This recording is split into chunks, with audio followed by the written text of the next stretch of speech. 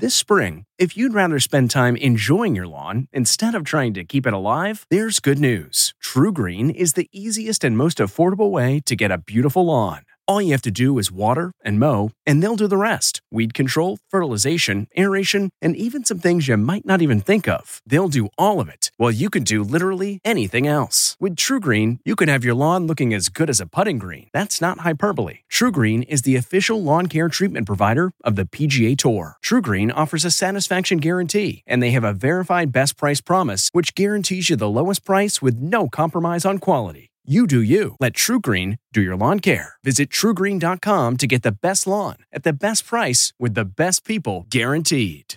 It's 3 o'clock somewhere. Time for a My Mochi ice cream snack. My Mochi ice cream is cool, creamy scoops of premium ice cream wrapped in sweet, pillowy dough. And get this, all of My Mochi's fabulous flavors, like strawberry, mango, double chocolate, and cookies and cream, are only around 80 calories per piece.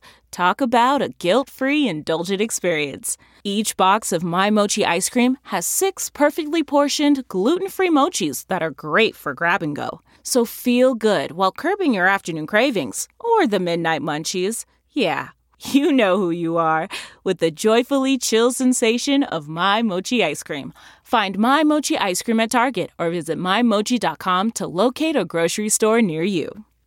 This episode is brought in part to you by Audible, your go-to destination for thrilling audio entertainment. Whether you're looking for a hair-raising experience to enjoy while you're on the move, or eager to dive into sinister and shocking tales, Audible has an exclusive collection of thrillers from best-selling authors that will keep you on the edge of your seat. Like James Patterson's first audio-only thriller, The Coldest Case. Experience stories like never before, where every chilling detail is brought to life by captivating sound design. Plus, as an Audible member, choose one title a month to make yours forever. And now, new members can try Audible free for 30 days. Just visit audible.com/WonderyPod or text WonderyPod to 500-500. That's audible.com/WonderyPod or text WonderyPod to 500-500.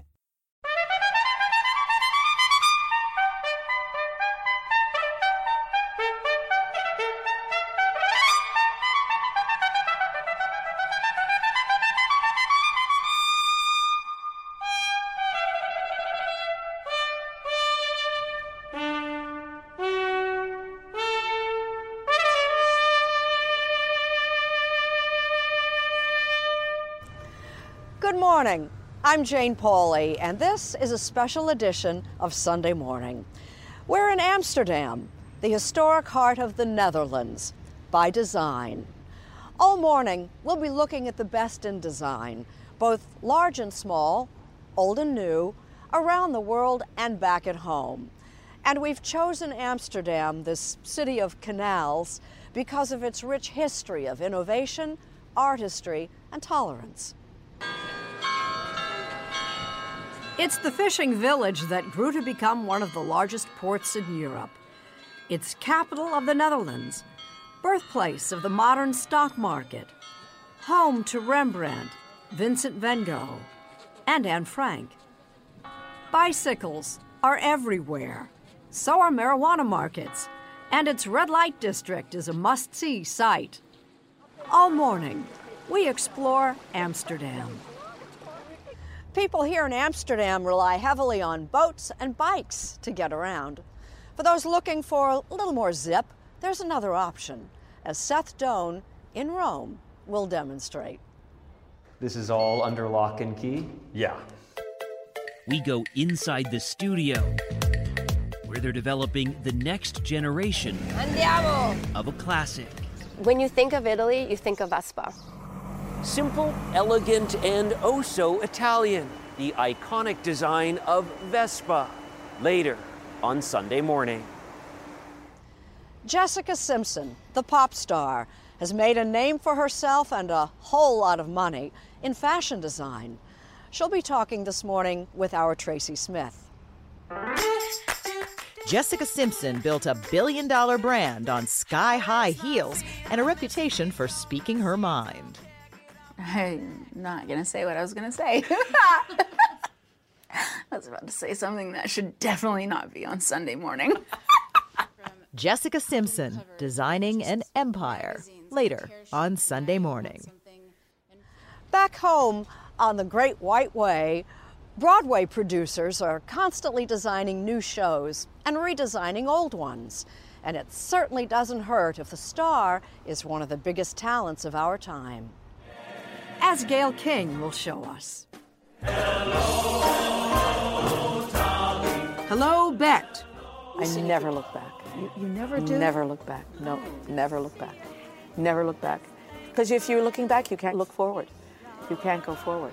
Recreating a role, redefining her life. This Sunday morning. With water all around us, we got to thinking about some of its more creative applications. That's Mo Rocca's target this morning. When inventor Lonnie Johnson was growing up in Mobile, Alabama, no toy was safe.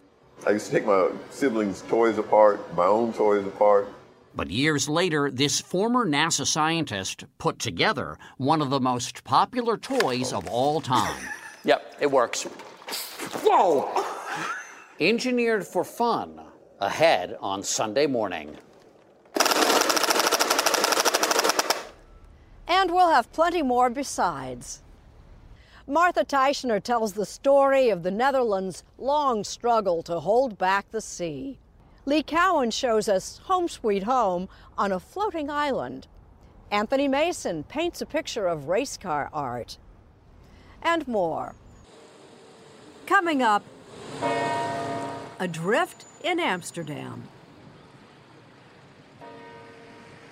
Welcome to Play It, a new podcast network featuring radio and TV personalities talking business, sports, tech, entertainment, and more. Play it at play.it. Welcome to Dam Square, the site of a long-ago dam that put the dam in Amsterdam. It's the bustling center of the city, and with the Royal Palace right behind me, the perfect starting off point.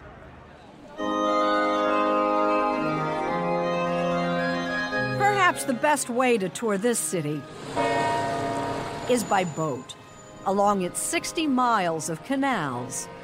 Here it was in the Middle Ages, people started coming here, and they... Our guide is Russell Shorthoe, author of a best-selling history of Amsterdam. From its founding in the late 12th century, this city's location on a river delta that often flooded posed a challenge for its residents. And this is the crucial point. They started banding together in small groups in their communities and building dams and dikes and canals in order to control this problem of water and make it work for them. Their success in transforming their natural environment led to a reshaping of their entire approach to life. They started to realize, we've got something here. We've got this. It changed their mentality. And then they built on that. What the people of Amsterdam built in the centuries that followed were the first businesses of the modern age: shipping, insurance, the first stock exchange, and international trading enterprises like the Dutch East India Company. As the economy grew, so did the city, with eye-catching details we saw at every turn. This is the Herengracht, the Gentleman's Canal, one of the great 17th century canals. This is the Golden Age city that we're in. And you had the medieval city first, and then the city fathers made this plan where they were going to lay out this ring of canals around it because the city was expanding so rapidly. The canals were lined with the townhouses of Amsterdam's thriving merchant class, each adorned with special architectural details like these stones to show the owner's profession. If you look over there, those gables, see the ones that's called a spout gable. You see the piece of wood coming out the top with a hook on it. Yes. That's a hoist beam. You would bring your goods on the canal up to your door, and then you would hoist them up and you would store them in your attic. And it wasn't all business. Genius and talent also flourished in the arts during Amsterdam's golden age of the 1600s.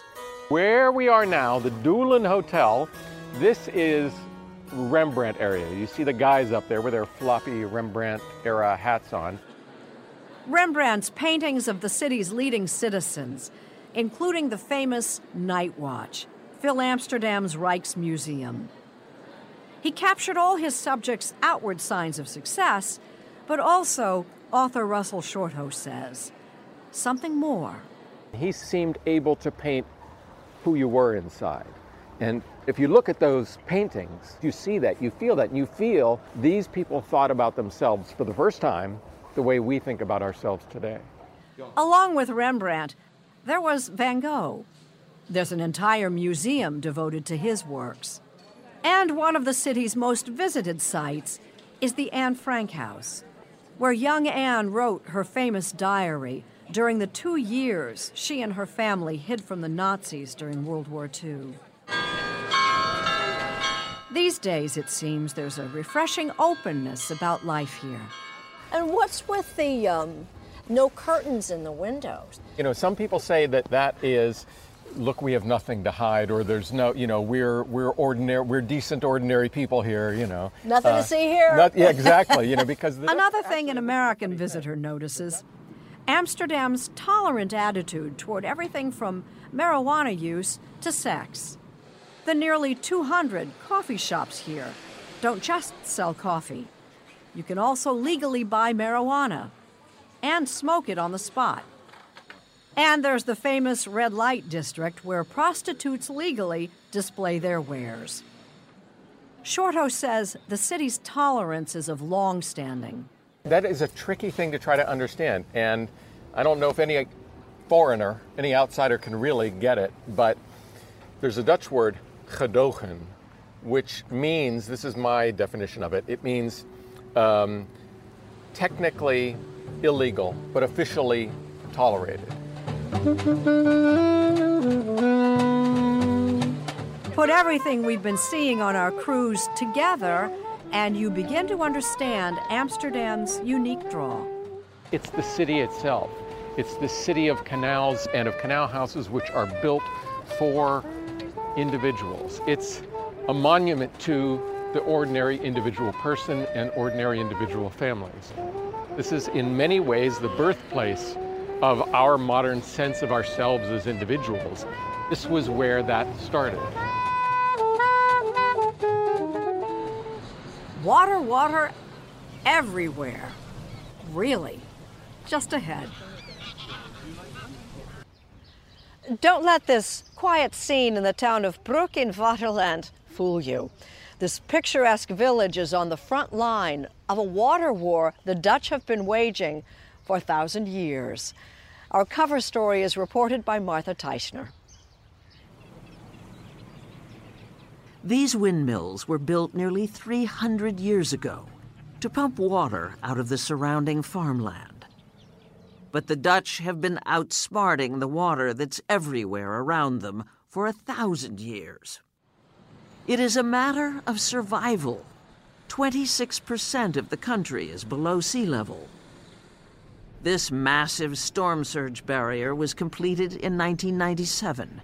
It protects Rotterdam, Europe's largest port. They're as big as an Eiffel Tower in Paris, but then on its side. The man describing this colossus is Henk Ovink. I'm water envoy for the Kingdom of the Netherlands, which means water ambassador. The Dutch are the world's go-to water management experts. Ovink spent 2 years in the United States working in areas hit by Superstorm Sandy. I said, could you think about preventing the disaster? And he was like, preventing the disaster? No, we couldn't. No, we have to make sure that we respond faster. And I said, but suppose that there is no disaster because you prepared better. Who doesn't know the fable about the little Dutch boy who plugged the hole in a dike with his finger and saved his country? What really happened taught the Netherlands about preparedness. A ferocious North Sea storm in January 1953 flooded 500 square miles and killed more than 1,800 people. The Dutch built themselves a fortress of flood protection. Today, the Netherlands considers itself protected against a 10,000-year storm. In part, thanks to research done by Deltares, a gee-whiz kind of place with the largest wave machine in the world. This is an experiment facility where we can test coastal structures, so structures that protect the coast from waves. Ap van Dongeren is a coastal flooding expert with Deltares, which has worked with clients in 140 different countries. Northern California is a big project for us, including the United States. In all of the designs that you're doing, are you assuming sea level rise? Yes, we are. And that will come with higher waves, so you have to figure that all into your design. Whatever the reasons, sea levels here are expected to rise more than 3 feet by the end of the century. This projection prompted the Dutch government, so used to walling water out at all costs, to rethink and let the water in instead. And for the Dutch, this is a revolution. The idea that you're safer by lowering the dikes, this is extraordinary. In her latest book, journalist Tracy Metz, a longtime Netherlands resident, tells the story of how the farmers of Overdiepse Polder voluntarily agreed to give up their land so that it could become a spillway for a nearby river when it floods, in order to protect cities and towns downstream. The old farm stond there. There. Yes. And the river is there. For Noel Goeiemeyers, it was a sacrifice with a silver lining. Huge mounds were constructed so that he and a few of his neighbors were able to build brand new farms, high above the floodplain. So you're happy, not angry? Everybody here is happy, yeah? Learning to accommodate water has led to innovation. For example, a 24-million-ton pile of sand dumped off Holland's south coast, called the sand engine. Nature was the engine that spread it into a flood barrier and a beach. Is the Dutch model applicable? Oh, I think parts of the Dutch model are. Jim Murley is the man in charge of confronting Miami-Dade County's water issues and has consulted Dutch engineers. Just the way they go about thinking about managing water, how they use their land, creates a mindset. In South Florida, flooding has become a regular occurrence. According to current estimates, sea levels here will rise as much as 6 feet by the end of the century. At stake, trillions of dollars of real estate and more than 7 million lives. We want to be sure that this facility will withstand a storm surge. At a vulnerable Miami area wastewater treatment plant, critical infrastructure is being rebuilt higher. In Miami Beach, streets are being raised 2.5 feet. A new art museum in downtown Miami is designed so floodwater can flush through its foundation. We're starting to think about how we might develop in the future if we are having to live with water like the Dutch are. Like Rotterdam, where there's a floating conference center surrounded by floating trees. And Amsterdam, with its whole neighborhood of floating houses. Jasper Dijkshoorn and his wife Sietske Jacobs bought theirs 5 months ago. It's weird having the water right out the window. Yeah, it is, but on the other end, it isn't. You're in a house. She doesn't mind that the baby's crib is underwater. The house is moored to a dock. So what happens if water level rises? Does the house just Yeah, the house come goes up? up. Yeah. To him, as a Dutchman, the water is a fact of life. And you like living with water all around you? Yeah. Yeah, and it's calm. It's very peaceful.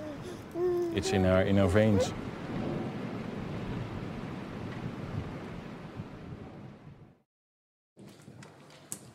Next, a sticky situation.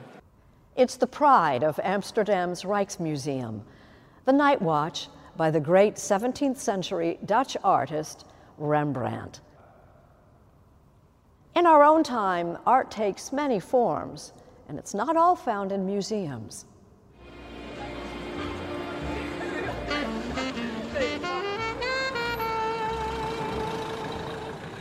As dusk falls on the city and the streetlights start to glow, Max Zorn makes his move.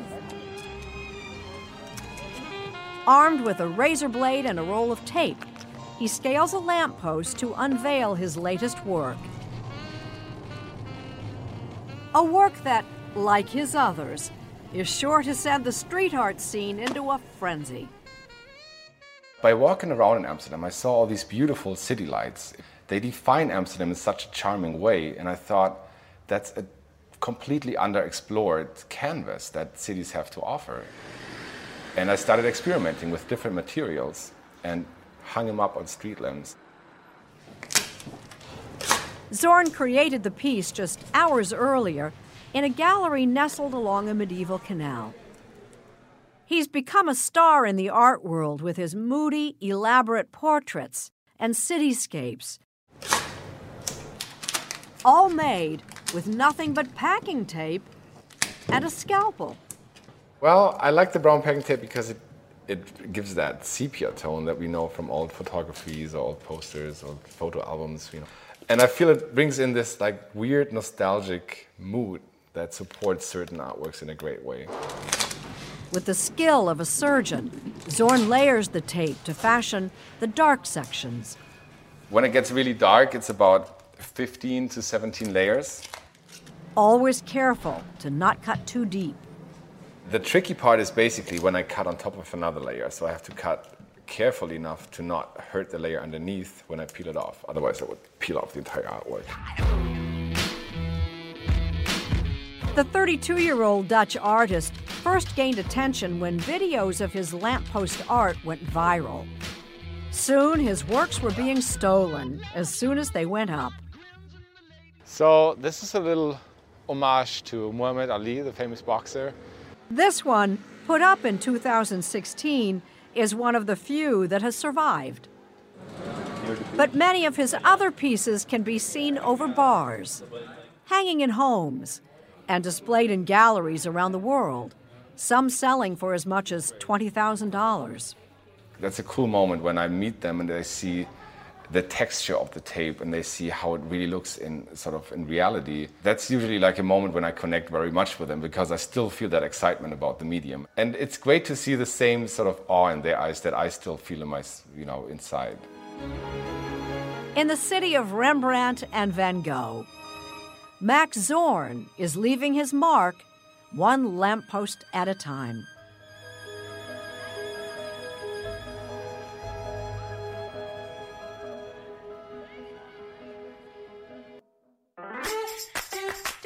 Still to come. I would never let my name be on anything that I wouldn't approve of somebody wearing. Taking the wraps off Jessica Simpson. And hello, Bette Midler.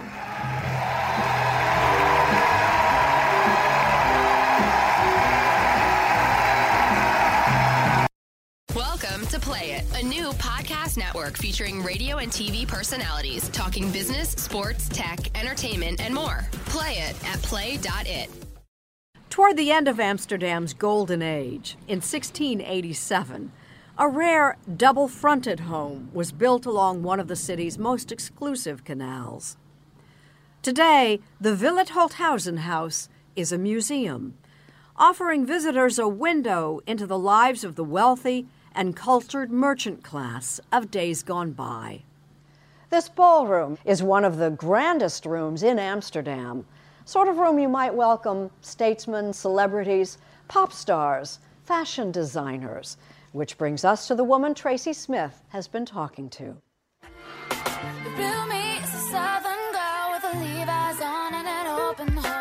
If all you know about Jessica Simpson is that she's a singer, you might be surprised we're talking with her about design. That's okay. She's used to it. Just my friends that I've talked to and said, hey, I'm doing a story on Jessica Simpson, say, oh, I have a pair of her shoes or I have her dress, and it's really great. And the way that they say it, it's almost like they're shocked. Yeah. Yeah. Do you get that a lot? Maybe because it's not that expensive. Or maybe because I was a cheesy pop star back in the day. I have no idea. You're gonna like my shoes. Damn it.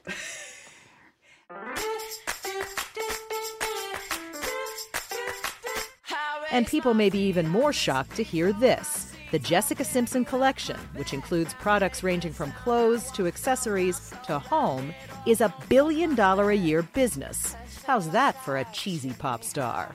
I'm about to crack 1, 2, 3. How much of you, Jessica Simpson, goes into these pieces? I mean, my name's on it. I would never let my name be on anything that I wouldn't approve of somebody wearing. You need to elongate the leg instead of like making it shorter. Yeah, I think it doesn't hit quite right. 36-year-old Simpson and her mom Tina are involved in every step of the design process. I would never trust anybody but my mother to help with this collection. We could be in a meeting and we'll say the exact same thing. We'll look at a piece and we'll feel the same way about it. Now, there will be times sometimes when she feels one way, obviously, and I feel another, but I always defer to her because she's the boss. Oh, yeah, right. Is that true? I don't know. Most of the time.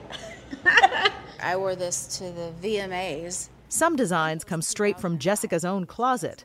This romper is based on an outfit she wore to the 2005 MTV Video Music Awards. It's timeless to me. It's like everybody needs a romper. And you can look like Jessica Simpson at the VMAs. I mean, I wish I could look like Jessica Simpson in 2005. Are you ready, Boots? This was Jessica Simpson in 2005, strutting around in Daisy Duke shorts and cowboy boots and not much else, more famous than she'd ever dreamed, and a long way from where she started. You keep saying you got something for me. A preacher's daughter from Texas who began singing in church, Jessica's progress up the pop charts was slow but steady until 2003, when her dad had an idea for a reality show. Newlyweds, Nick and Jessica, chronicled the daily lives of Jessica and her then-husband, fellow singer Nick Lachey, warts and all.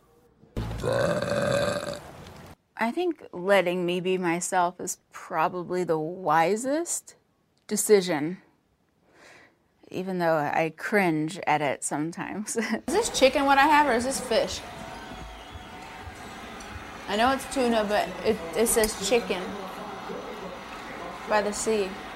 There are these classic moments on Newlyweds. Chicken of the sea. That was true. I just was really confused because I didn't like fish, but I liked this. You know? I liked the chicken of the sea, by the sea. I should know it by now. Jessica realized early on that fans tuned in to see what she would say and what she was wearing, so she started a fashion line, just shoes first. And while the TV show and her marriage to Nick didn't last, the Jessica Simpson collection has endured for more than a decade. The reason, Jessica says, is relatability. I'm just like everybody else. I've gone through almost just as much, if not more. Very publicly. The tabloids have been merciless, like when her parents split up or when she was pregnant with her first child and put on a few pounds. It's like, I'm pregnant. How could I be fat shamed? Okay, that makes sense. It's not fair. I deserve a donut.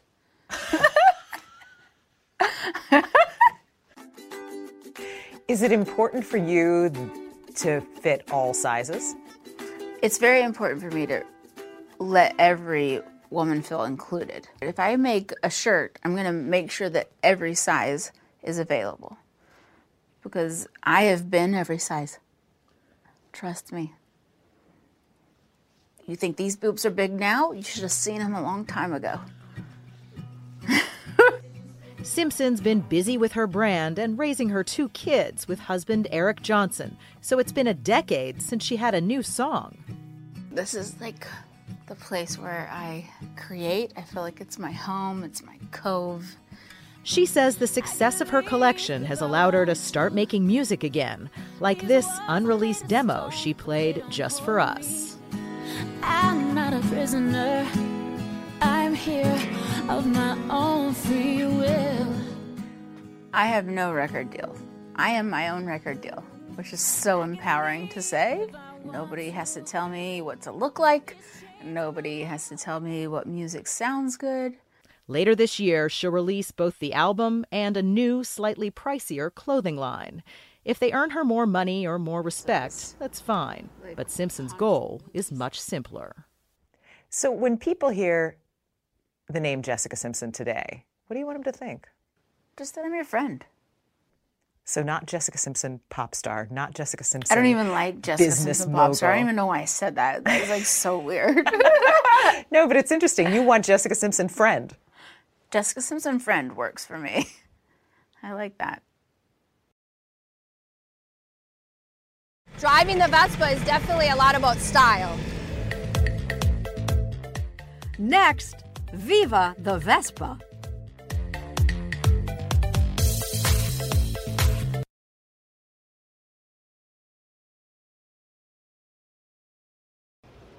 When in Amsterdam, do as the Dutch do, ride a bike.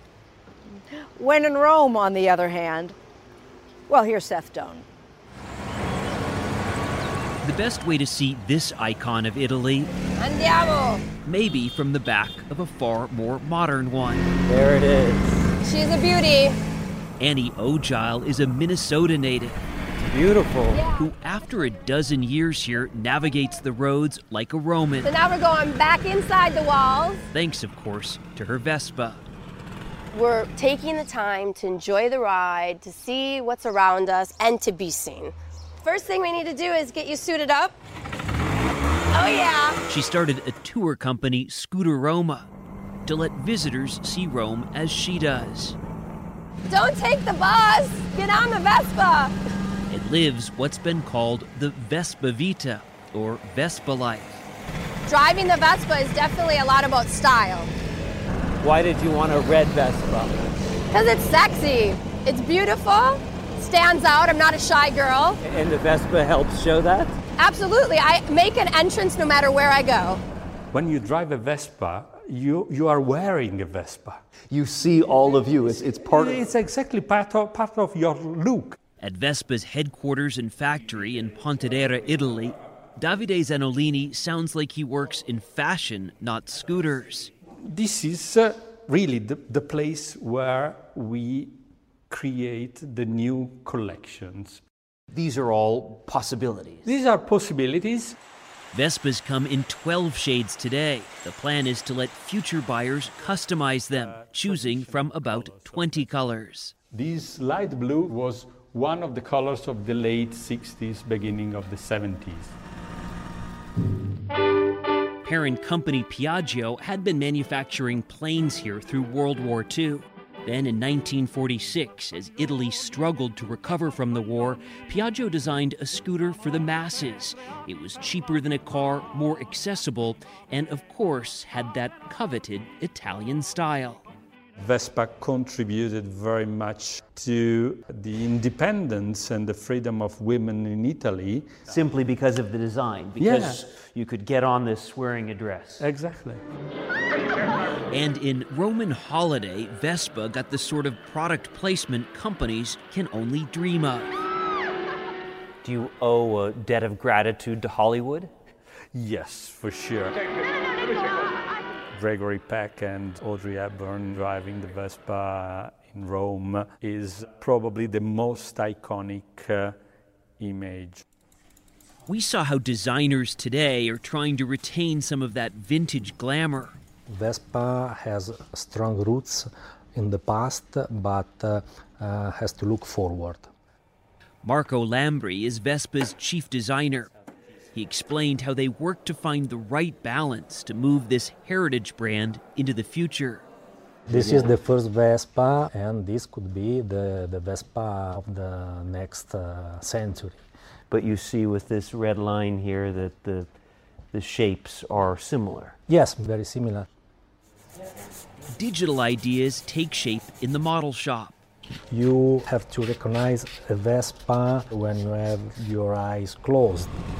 On the road, at least when on a Vespa. Does the lipstick match the Vespa? Yeah, I tend to wear red. Annie Ojal thinks heads should turn. And pow, we have the Palatine Hill.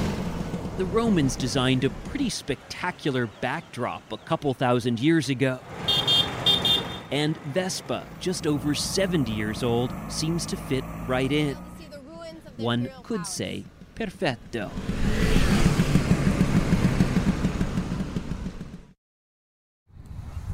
Coming up, local color. We're just outside Amsterdam at Hortus Bolborum, home to the signature flower of the Netherlands. The church bells in the village of Limmen have been ringing on Sundays since the 13th century.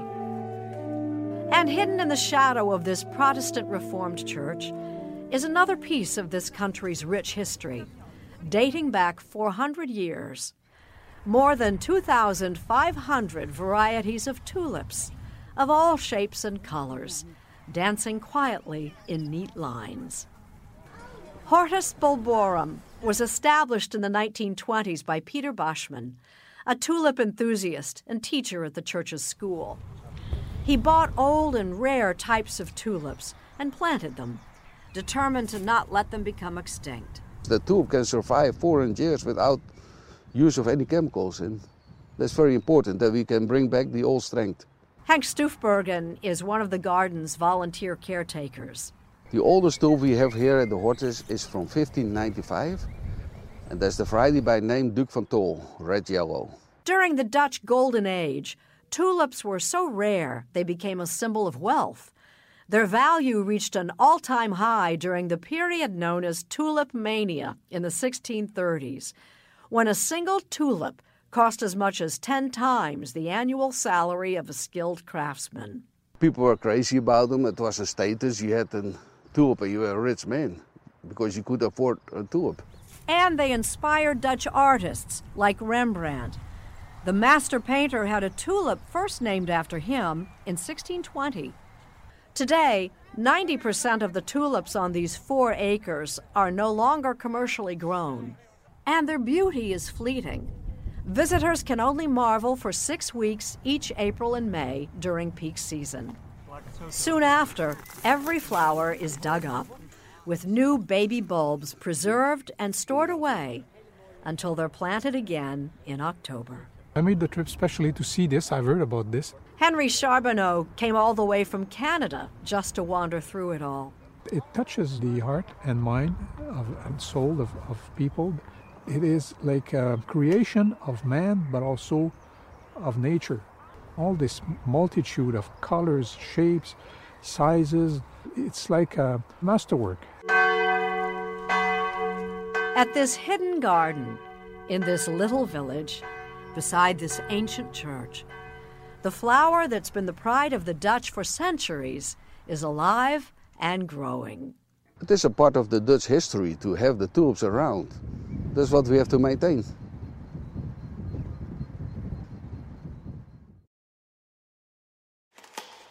Coming up. Whoa, okay, wow. All right, yeah. Mo Rocca is all wet. The English word stoop comes from the Dutch, so it's no surprise that here in Amsterdam, the front stoop is a hub of street life and play. And when it comes to play, Mo Rocca has met a designer who aims to please. This is PVC pipe. This is a Coke bottle. This is a Coke bottle. Right. Now, once it's pressurized, when you pull the trigger, you literally open a valve to let the water come out of the bottle and out through the nozzle. When inventor Lonnie Johnson was designing this toy, Whoa, okay, wow. All right, yeah. He had no idea what a splash it would make. Oh, no. The CPS 1000 packs a full force blast from first shot to last. Since the Super Soaker hit store shelves in the early 1990s, it's racked up more than $1 billion in sales. My turn! When Johnson was growing up in Mobile, Alabama, he played with everything, including fire. One of my fondest memories actually was when I was mixing rocket fuel in my mother's kitchen. Fire and smoke was spewing out of the pot. When my parents realized what had happened, they told me that I would have to mix my rocket fuel outside from now on. So they just simply admonished you and said, Lonnie, please stop using the stovetop as a launch pad. The fuse was lit, and in 1968 he entered a statewide high school science competition with his very own robot. It took me over a year to build him, and it was all remote controlled. He took first place. After earning his master's in nuclear engineering, Johnson landed at NASA's legendary Jet Propulsion Laboratory. The most powerful water gun ever.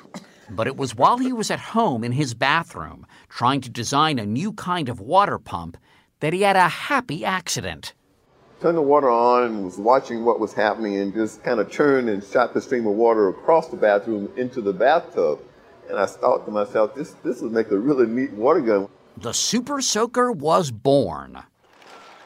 Whoa! I'm having a little trouble seeing, but it doesn't matter because I'm sure this one. Johnson then turned his engineering eye on the Nerf gun. Shoot. Oh! Right in the lip. The success of Johnson's work with toys has allowed him to pursue more serious projects at his lab in Atlanta. So conceivably, one day this technology could be used as a wearable garment that will charge your cell phone. This one, called the J-Tech, is an ambitious project that Johnson hopes one day allows the conversion of heat into electricity. Press the button. Lonnie Johnson was inducted into the Alabama Engineering Hall of Fame in 2011. Was your mother there when you were inducted into that Hall of Fame? Yes. Did you ever buy her a new saucepan? Well, I did remodel her house. This part, it's for a woman of a certain age who can make it her own. Curtain going up on Bette Midler. Just ahead. Welcome to Play It, a new podcast network featuring radio and TV personalities talking business, sports, tech, entertainment, and more. Play it at play.it. Some say love, it is a river. It's a Sunday morning from Amsterdam, by design. And here again is Jane Pauley. We're here at the Dutch National Opera and Ballet. All the world's a stage. And when it came time for Broadway producers to restage one of our most beloved musicals, there was little doubt whom they wanted to top the bill. Here's Gayle King with Bette Midler. Here I am, no need to search. Up here on my feathered perch. Simply put, Bette Midler is the ultimate designing woman. I'm gonna love you. In a career spanning, well, generations, she is constantly creating and recreating, leaving a trail of memorable personas and unforgettable performances. And at age 71, she's reinventing herself yet again. This is the biggest challenge of my career, and I needed a challenge. Tell. Well, I needed a challenge. I had been on the road. I came off the road 2 years ago, and that was a huge show, and it was a very successful show. I took it to Europe, had a great time. But I had done it, and I didn't want to do it again. What she's done instead is return to Broadway, starring in Hello, Dolly, winning rave reviews, earning a Tony nomination, and playing to sold-out houses. It is extraordinary, and I'm very grateful for it. And it doesn't matter in what frame of mind I come into the theater. I know that when I get out there, it's going to be there, and I'm just going to sail. We're going to go on a little journey that's a lovely little joyous journey for 2.5 hours, and we're going to have a ball. When a man with a timid tongue. Midler is matchmaker Dolly Levi. The role famously originated by Carol Channing back in 1964. Were you worried about coming after her model because it was Terribly. so iconic? Yes, I was. And I went to see Carol. You I did. visited Carol. Was it intimidating meeting her to talk about Well, playing she this is role? very close to 6 feet tall, and I'm very, very little. But she was so gracious and so loving and sweet. That's all I can say. It was an unforgettable afternoon with her. Yes, To Midler, Dolly has a message aimed at one particular group. This part is it's for a woman of a certain age who can make it her own. And it can be hilarious. And I really wanted it to be funny. You said something interesting. You said women of a certain age. And every time I hear that, because now that phrase, I'm starting to hear that a lot. Oh, really? Yes. Women of a certain age. Women of a certain age. That's a very old-fashioned and polite way of saying, she old. I'm actually thrilled. Yeah. Because, and I think the crowd is I feel that too, yeah. I'm thrilled. Because I think the crowd is thrilled too, because a lot of people my age are coming and they see me skipping and they flip out. I skip a step that they haven't done since they were 7. They feel like, wow, she's doing it. Maybe I can do it too. And I think I love that. Bette Midler's career pretty much began on the Great White Way, shortly after arriving in New York. She appeared in Fiddler on the Roof. She was only 20. Well, I came to do Broadway musicals. From Hawaii. From Hawaii. I had been in community theater as a kid, 14 years old. Was fired from my first show. Why? Because I upstaged the lead. Okay. Note to self. You might be surprised to learn that Hello, Dolly is her first time back in a Broadway musical in nearly half a century. But then, years ago, it's been 50 years since you went. 50 years. That's a long time. No lie. No 50 lie. years. 50 years it's taken you to come back to the musical theater. Yes, yes. Isn't that Since interesting? you love it so much, why? Why did it take you so long? I loved it. I loved it in the days that I was working in it, but it changed, It changed considerably. It wasn't musical comedy anymore. It was more musical theater. It became much more serious. I wanted musical comedy. I wanted to be funny on the stage, and I wanted to be able to sing and dance on the stage. Can I just say something? I love your hair, Bette. The pink, what do you call them? Salmon color highlights. Yes, yes. Tell me that. Tell me the story behind. I would love There's to no do that. story. It's semi-permanent. Wash it in, wash it out, have some fun. I know, but you don't see, there I go again, women of a certain age with pink highlights. Yes, you do. Fair to say, Bette Midler does it all. Singer, comedian, actress, activist, truly comfortable center stage. I've heard you say that on stage you are absolutely fearless, that you are really in your comfort zone when you're on the stage. Yeah, I'm very happy here. I've been happy ever since I discovered that I could make people laugh. And it's a great place to be. It's warm, it's very warm, the lights are warm, and it's fabulous. You look great because the lights are so gorgeous. And often they put you in a very beautiful costume, so you look your best. Yeah. So yes, I am very comfortable here. At ease in public, private in real life. I'm shy. I'm basically quite shy. So I wanted to... Stop, Bette Midler, stop. What? You are basically shy. I'm a librarian, and everyone knows it. I've been saying it for years. I'm like a reader. I'm a bookworm.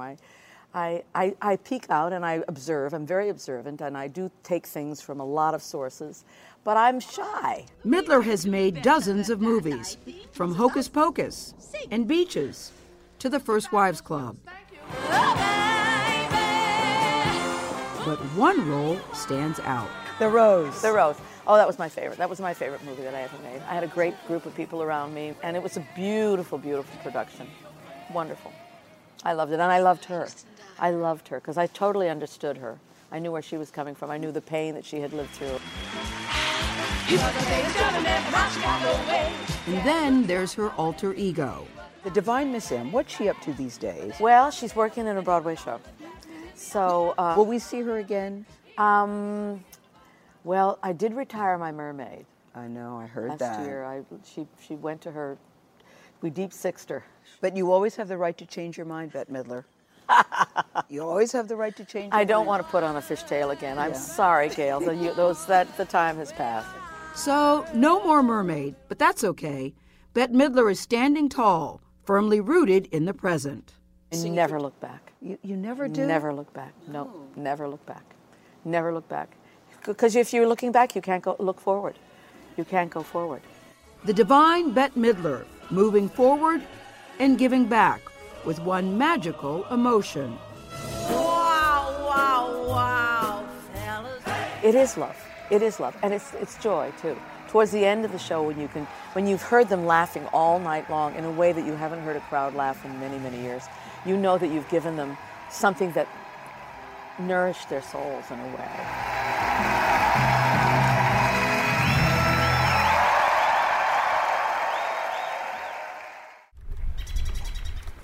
Next. What do you say to people who think this is a little odd? Thank you very much. Home, sweet home. The houseboat is the floating home of choice for many an Amsterdam resident. Lee Cowan has found a designing couple who've taken the idea of waterborne living even further. So do you come out every day just to catch what you're going to eat that day? Yeah, catch fresh. Wayne Adams is about the closest thing you'll ever find to a marine mammal on two legs. Attaboy. Good one. It's like what they call a copper. Yeah? That's a nice one, too. Yeah? In fact, I'm pretty sure he had more in common with the fish I caught than he did with me. Wayne rarely sets foot on dry land, not even when he makes his way home to his wife, Catherine King. Because their home ebbs and flows with the tide, too. I remember phoning my parents from town, and I said, we're living out on the ocean. And my dad said, what do you mean you're living on the ocean? Welcome to Freedom Cove, a multicolored floating refuge, way past the end of any road, tucked away in rugged Clayoquot Sound, off the west coast of British Columbia's Vancouver Island. What do you say to people who think this is a little odd or a little strange? Thank you very much. Yeah? Yeah, truly. Nice to be recognized for who I am. They've lived this Waterworld lifestyle for the last 25 years, building and rebuilding. It all sits atop about a dozen interlocking steel docks that Wayne salvaged from an old fish farm. In fact, everything here is fashioned from reclaimed material, a habitat designed from what's available when it's available. Wayne takes particular pleasure out of rearranging it all, towing parts of his home around like a buoyant jigsaw puzzle. It's flexible, it moves in storms, goes up and down and around about 20 feet. So it's a pure physics, a pure experience thing and learn by doing. It's as much a design project as it is an art project. In fact, both Wayne and Catherine are artists by trade. Carvers, mostly. That's what brought them out to the wilderness in the first place. It was about being inspired by nature and our work being inspired by nature and wanting to come out and live it and experience it and then have that inspiration come through what we do. The nearest town is 10 miles away by boat. They make the trip every few weeks, but mostly this is a subsistence lifestyle. Nothing like fresh potatoes from the garden. Yeah, we had a lot last year. They grow almost everything they eat on their floating farm. It's Catherine's charge mostly. She tends the garden come rain or shine. Gardening is my passion. But it's more than just a passion, though. I mean, you have to do this. This is how you live. A passion and a necessity. And is this one all ready? That one's ready for planting, yes. They are willing castaways, wanting for little more than the seals do, the ones that play in their front yard. They have a waterfall for fresh water, timber for heat, and the sun to charge their onboard batteries, when it's not raining, that is. Does it ever get lonely? Do you feel lonely? I mean, I know you have each other, but... I can't say I feel lonely. We're always busy. But I like people. I'm a people person, too. I like folks, but in doses. I don't mind my own company. There he is. There's the eagle. It's not an easy life. You ready? But your version of feeding the birds is feeding bald eagles? The freedom of floating has a way of anchoring you to what really matters. At this point, we would like to be here till the end of our days, if we can make that possible. Till the toe tag, brother. Yeah, that's the plan. We came and made it home. A home not so much off the grid as it is in tune with everything else.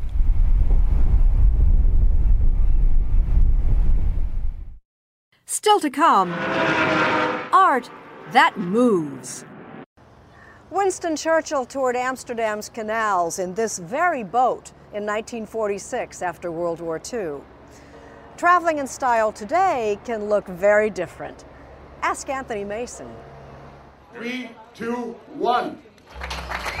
Unveiled at Art Basel in Miami in November, it was tearing up the track in Daytona in January.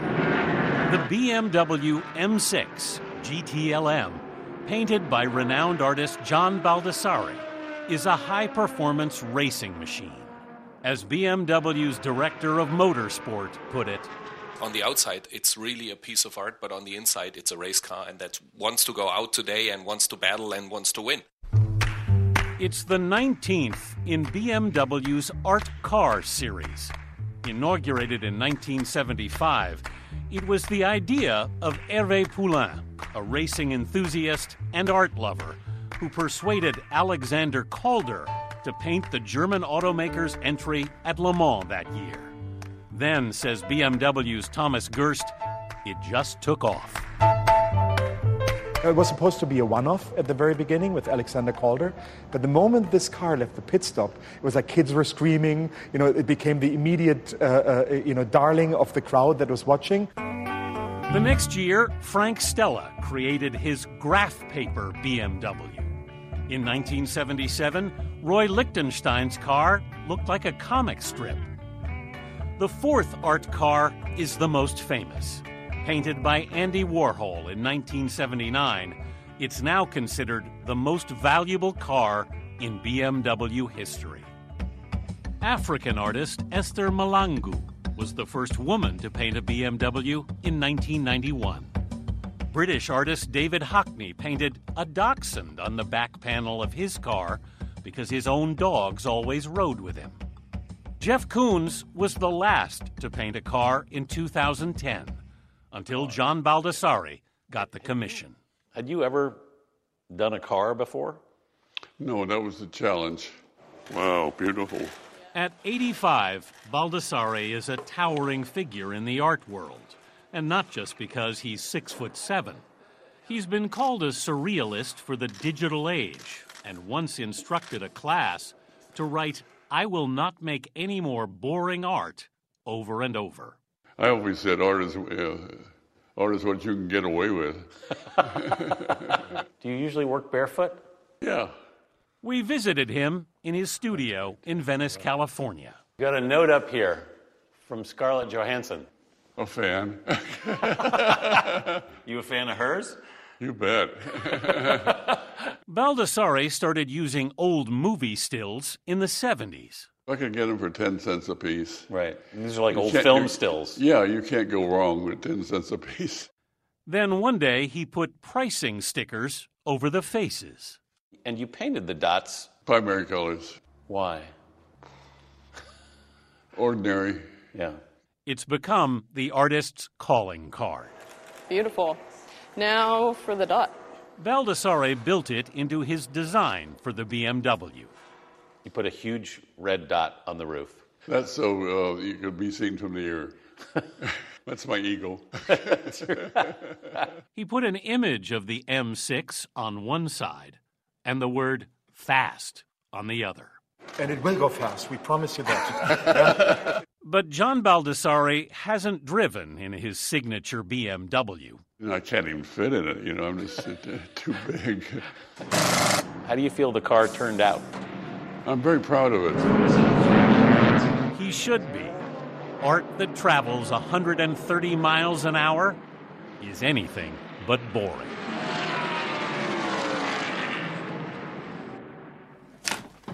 Ahead, Amsterdam from the ground up. What could be more authentically Dutch than windmills? How about wooden shoes and a wheel of Gouda cheese? Away from the historic canals, on the outskirts of Amsterdam, life starts early at the Clara Maria farm. Every day since he was a boy, Kees Jan Wies has milked the cows in this 160-year-old building. I really wanted to be a farmer when I was a kid, so I already knew what I wanted to do. Just hours later, he'll turn that milk into a Dutch product beloved around the world, Gouda cheese, or Gouda, as it's known here. His family has been making the cheese, named for the nearby town of Gouda, at this farm for 110 years. Gouda has been made in the Netherlands since the 12th century. We have a stingy nettle cheese. We have a mustard cheese, I believe. 22 years ago, American Katrina Van Wies visited the farm while on vacation. She was feeding the cows with other tourists when a loud horn started honking. It was Kees, sitting on his tractor. And first I was very startled because I thought, everybody's feeding the cows. And then I thought, he's really cute. I thought I better honk the horn and see what's up there. She really got my attention. They soon married and took over his family business. I knew nothing about making cheese. But it quickly became her passion. Her husband even created a variety just for her. I came into the room and I saw him crying, and I thought something horrible had happened. And it was my husband with this huge can of jalapeno chilies, and he was grinding up the little chilies to put it into the cheese for me. And I just thought it was the sweetest thing that he'd ever done. And he named it Farmer's Flame for me because I just love Tex-Mex food. So this is my cheese. It wasn't long before the couple added another Dutch tradition to their body of work: wooden shoes. The people of this waterlogged region have been wearing them for 700 years. Wood is a very good insulation, so it protects the foot also from cold or heat. And also because the shoe is high, so if the floor was wet, you still have dry feet because the shoe is high. Today there are fewer than 30 wooden shoemakers left in the Netherlands, but Gouda continues to be a staple at every meal. 2 hallmarks of Holland, custom made on one small farm. It is part of the tradition here, and it is what people are interested in. Now the little white bits, that's the curds. It's fun to be a part of that, to be able to share that with them and explain it to them.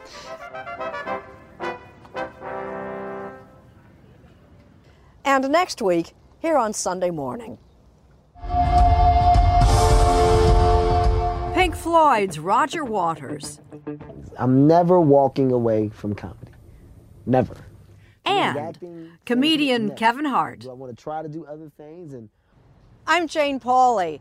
We hope you've enjoyed our visit to Amsterdam. Please join us when our trumpet sounds again next Sunday morning. If you like CBS Sunday Morning with Jane Pauley, you can listen early and ad-free right now by joining Wondery Plus in the Wondery app or on Apple Podcasts. Prime members can listen ad-free on Amazon Music. Before you go, tell us about yourself by filling out a short survey at Wondery.com/survey.